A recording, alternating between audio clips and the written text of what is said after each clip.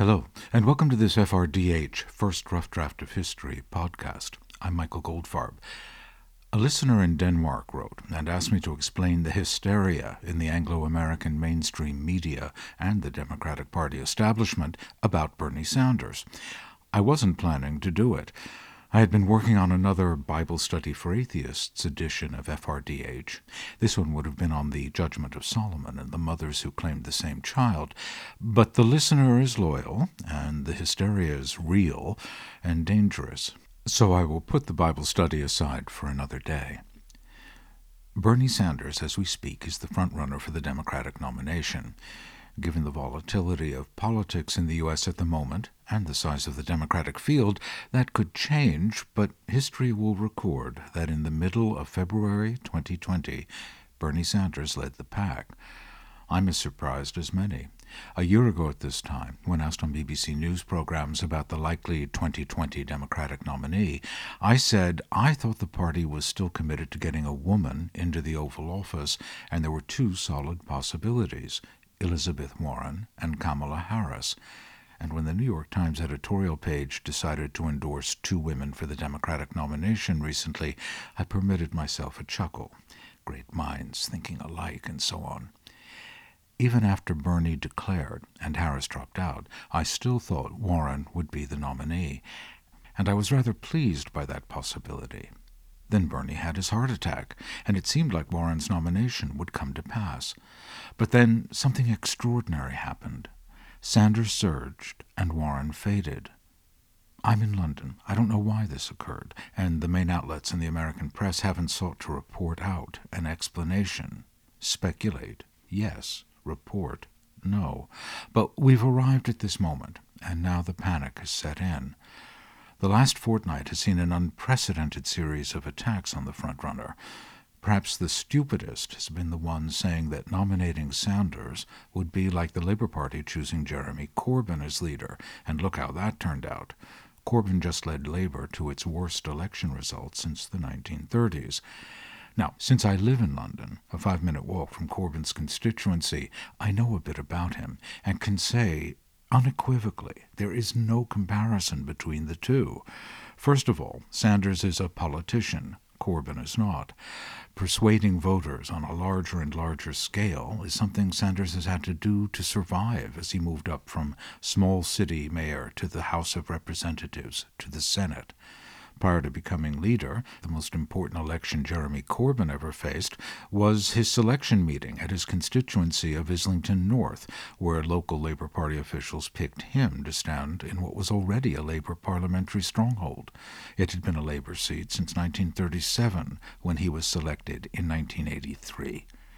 In Britain, as in the U.S., generations of gerrymandering have rendered most parliamentary seats more or less safe for one party or the other. By the time Corbyn was selected, Islington North was pretty safe. Anyone Labour selected for the seat would have won.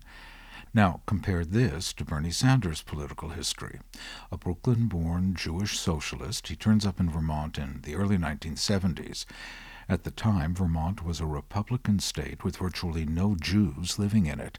Neither Ben Cohen nor Jerry Greenfield, who would build a global ice cream brand synonymous with the state, were living in Vermont just yet.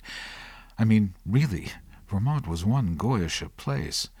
And as for the socialist bit, there weren't a lot of socialists there either.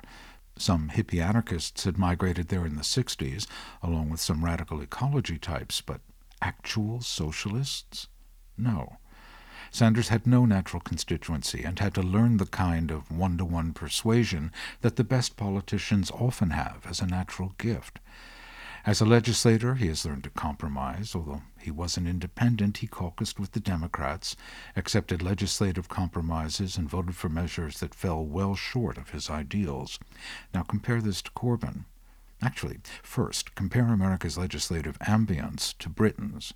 Both countries' legislatures are duopolies, perhaps less so in Britain, but in Britain, members of Parliament are whipped to take a party line in most votes. You can't do that in the U.S. The country is too vast. The issues each representative's constituents are concerned about too varied. And the best example, Sanders comes from a rural state that takes hunting seriously and so has a more lenient view on gun control than Democratic colleagues in, say, California. Until recently, both parties in America were coalitions so broad as to be essentially unwhippable. Corbyn, in his comfortable safe seat, was free to defy his party whip on votes, and did so, more than 400 times. He spent most of his time as an MP indulging his passion for speaking at fringe meetings and taking hard left stands that were so outside the mainstream of Labour that he could only be described as, and was frequently described as, a crank. Now, there's the difference of ambition. Sanders has sought out twice the Democratic nomination. Jeremy Corbyn is an accidental leader. When his predecessor, Ed Miliband, resigned following Labour's defeat in the 2015 election, a vote was held to determine his successor. Corbyn's name was added to the ballot at the last minute.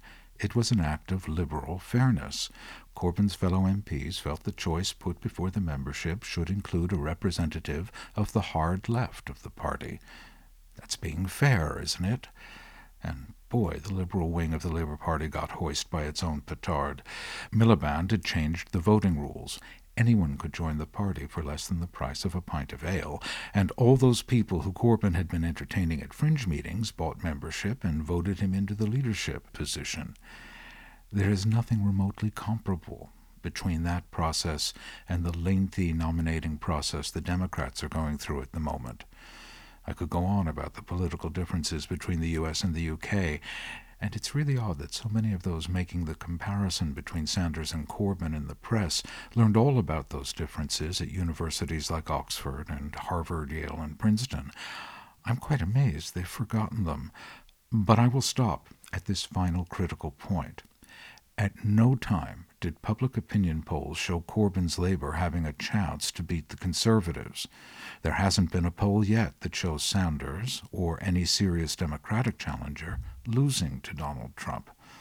Along with fluoride, forgetfulness has been added to the water all Americans drink, so no one remembers that these polls confirm a trend from 2018 and 2019, when Democrats seized back the House of Representatives and took major elections for Southern governorships and legislatures. So how did the dire warnings and campaign of fear against Sanders get so much traction? Why does the American press hate Sanders so much? I got a hint in the summer of 2009. I was in Washington to make a BBC World Service documentary on what was supposed to be the final stages of the passage of the Affordable Care Act. By chance, I stumbled by a rally across from the Capitol building.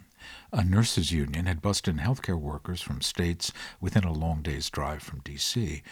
Bernie gave a rousing speech to them about the need to reform the healthcare system. I recorded it and then asked his press guy if I could interview him later in a quieter environment. I went to Sanders' office. We talked about the inviting the fox into the henhouse tactic Obama was using, bringing the big insurance companies into the legislative drafting process. Sanders explained his idea of removing the age restriction on Medicare eligibility, essentially making the government a competitor on price to the big insurance companies. He was grudging of his time, grumpy to the point of rudeness. At one point he muttered, sotto voce, "I've already answered this question today." I may even have said, "But not for the BBC." His press person stood behind him with an apologetic look on his face. No matter. Sanders understood the relationship between the press and politicians is a game, and didn't want to play. I could have written some script to say the same things he was telling me, but his voice made for better listening. I wanted to make a scene in the documentary that would start with the rally and then end with more detailed comment from him about why inviting health insurance companies into the drafting process was a mistake. I needed this interview more than he didn't want to give it to me, and so I won the game that day. By the way, Sanders ultimately voted for what is commonly called Obamacare. A real Corbyn clone would have voted against it because it failed his purity test. Anyway, I imagine decades of similar Bernie I don't want to play this game rudeness to the Capitol Hill press corps would build resentment, and my brief observation of much of the permanent press corps inside the Beltway is they appreciate the occasional kowtow from the people they cover. And then, actually, we need to go back to the socialist thing. Socialism is an emotive word in America. That may be why Sanders started calling himself an independent as his party identification when he first ran for Congress. But he's no Marxist, calling for workers to control the means of production, nationalizing every industry in sight, which is what Corbyn means by socialism. Sanders' ideal program for government is essentially completing the tasks of Franklin Roosevelt's New Deal. Of course, Roosevelt was called a socialist in his time, and the long march of modern American conservatism has regularly deployed the word as it tries to demonize opponents and undo the New Deal, from Social Security to Medicare to regulations on financial services. Another difficulty in comprehending the press's dislike of Sanders is the youth thing. The New York Times and NPR and virtually every major news media organization is desperately courting Generation Next, trying to make them regular paying readers and listeners, and with only middling success. And yet here's a 78-year-old grandfather who, without pandering or overtly courting, has created an entirely new segment of voters, people who pay to support him, and brought fresh blood into a very tired party's congressional delegation.